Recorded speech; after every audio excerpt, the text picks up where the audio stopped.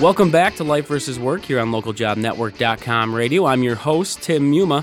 You're listening to part 2 of our discussion on managing caregivers in the workplace and how employers can really help themselves and assist their employees in an effort to avoid any lack of production. Our expert guest joining us from New York is attorney Mara Levin, a partner with Herrick Feinstein, LLP, and the co-chair of the firm's Employment Practice Group. Now we continue the conversation by discussing the potential benefits to flexibility and understanding for caregivers, both male and female. And I think you definitely, emphasize that whole idea that it really comes down to the language, right? I mean, having clear language in a policy, gender neutral. I mean, all those things. I mean, that's really where employers sort of, for lack of a better word, protect themselves from some sort of claim that might come up, right? Absolutely. The policies are extremely important. Training your HR personnel and your supervisors on how to address requests for accommodation. Training HR personnel and supervisors when someone makes a claim that they're being treated in a discriminatory way. And employees appreciate it when a company has a culture that supports family caregiving because, after all, there are just so many more people in the workplace that have those responsibilities. And you don't want to lose valuable employees because they have these caregiving obligations. I mean, in fact, the cost to businesses to replace women caregivers who quit their job because of caregiving responsibilities has been estimated at over $3 billion. Wow. Yeah, it's pretty extraordinary. And absenteeism among women who have caregiving responsibilities cost businesses as much as $270 million last year. So there are significant reasons why an employer, if they have the financial ability to do so, would want to be able to enact policies that allow caregiving in certain circumstances. Again, if the employer can be flexible, I know I certainly, as an employment lawyer, encourage it. I mean, if you can structure a job sharing, or if you could hire floaters to fill in for certain positions, if you could offer telecommuting opportunities. Some of my larger firms that I represent actually have virtual offices in suburban communities where they have quite a large employment pool working for situations where the people just can't get into work, but they have the ability to go to an office and perform their job functions in between dropping a kid off at school and picking a kid up from school, or dealing with parent issues. Well, and you sort of bring up the point there also that there's a balance there because employers only do have to do a certain amount based on the law. But you mentioned sort of going beyond that a little bit and accommodating caregivers in a certain way, a consistent way, as you've alluded to. The other side of it, obviously, some employers may say, we don't have the means to do that. There are other issues that come up with sort of granting that amount of flexibility, spread across the organization. I guess what are some of the things you hear from employers who maybe they feel that they can't do that or why they don't?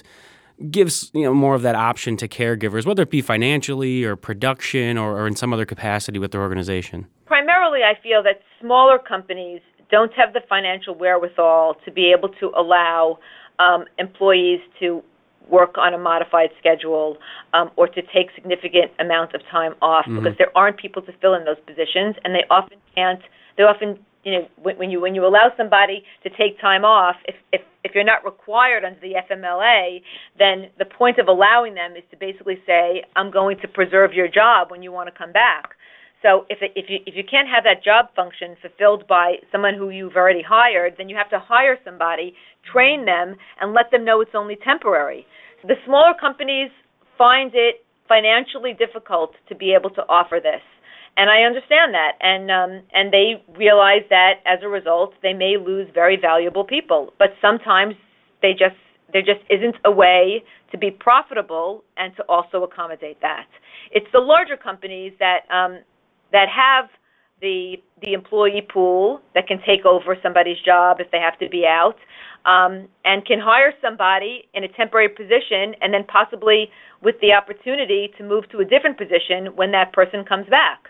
But the larger companies are more sensitive to it as well, because the larger companies usually have, large when I mean 50 or more, have FMLA obligations. So because they have the federally mandated, they often have policies that go above above and beyond what's required by federal law. Well, as you look to sort of kind of wrap up the idea of this topic and caregivers in the workplace and how employers, sort of go about handling different situations, as you talked about the increase in men being the caregivers, part of that, things I've read, has to do with the economic situation with layoffs, and you talk about unemployment, underemployment, that sort of thing.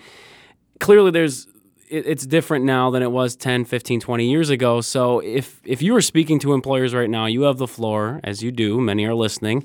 What is your overall suggestion in terms of trying to manage those caregivers' time and flexibility? And again, I know you have to speak in generalities because it runs the gamut of who's listening and the size of the companies, but what's just your overall advice to sort of help in this area? I think for a company that can afford to do so, what I recommend often is to engage your employee in the interactive process. It's almost what's required under the Americans with Disabilities Act when somebody has a disability. The employer is required to engage them in order to figure out if and how they could accommodate a particular disability.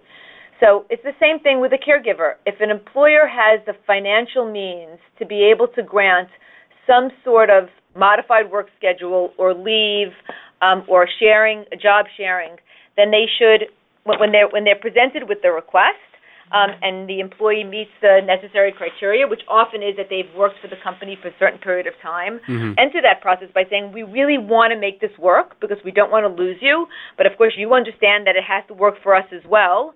What is it? What's going on with you, and how see if we could work together and figure out a way to accommodate it. And, fathers in the last, 25 years recognize that they want to be able to care for their children as well. And if employers are sensitive to that need of dads to also find that work-life balance, which means that you're going to have happier employees when the employees are feeling that they're spending quality time at home as opposed to coming home late, kissing their kids goodnight, and only seeing them on the weekends if they're not working on the weekends, then you're going to have a happier workforce, and happier employees are more productive employees. Well, Mara, thanks a lot for bringing our listeners some perspective on this subject, obviously, in terms of the legal concerns surrounding it, but also sort of your little piece of advice there that, obviously come from a lot of experience. Now, if people are interested in sort of maybe reading about this sort of area a little bit more or finding more information, where would you suggest they look? Obviously, if you have a serious concern, you go to a legal side of things. But if they're just interested, they want to find out more, where would you point them to? Well, if somebody wants to learn about the FMLA and their rights under the FMLA, they could go to the Department of Labor's website. I think it's www.dol.gov. Okay. And that'll tell them in layman's terms, what protections are afforded to employees under federal law. And if they just want to understand, if they want to have the ammunition to approach their employer, if they don't have the federal law protections, to say this is something that you should consider, if they plug into a Google site, family responsibility discrimination, they're going to get a lot of very interesting articles and statistics on why employers are much more sensitive to FRD, especially in light of the fact that there is a proliferation of litigation claiming such discrimination. Well, thanks again, Mara. We definitely appreciate the insight and the knowledge and obviously the expertise that you brought to us today. My pleasure, Tim. Anytime. Once again, that's our expert, attorney Mara Levin, a partner at Herrick Feinstein LLP in New York. And that'll do it for us here on Life versus Work. Feel free to send us an email at ljnradio@localjobnetwork.com with any comments or suggestions for any of our programs here on localjobnetwork.com radio. Once again, I'm your host, Tim Muma. Take care, everybody.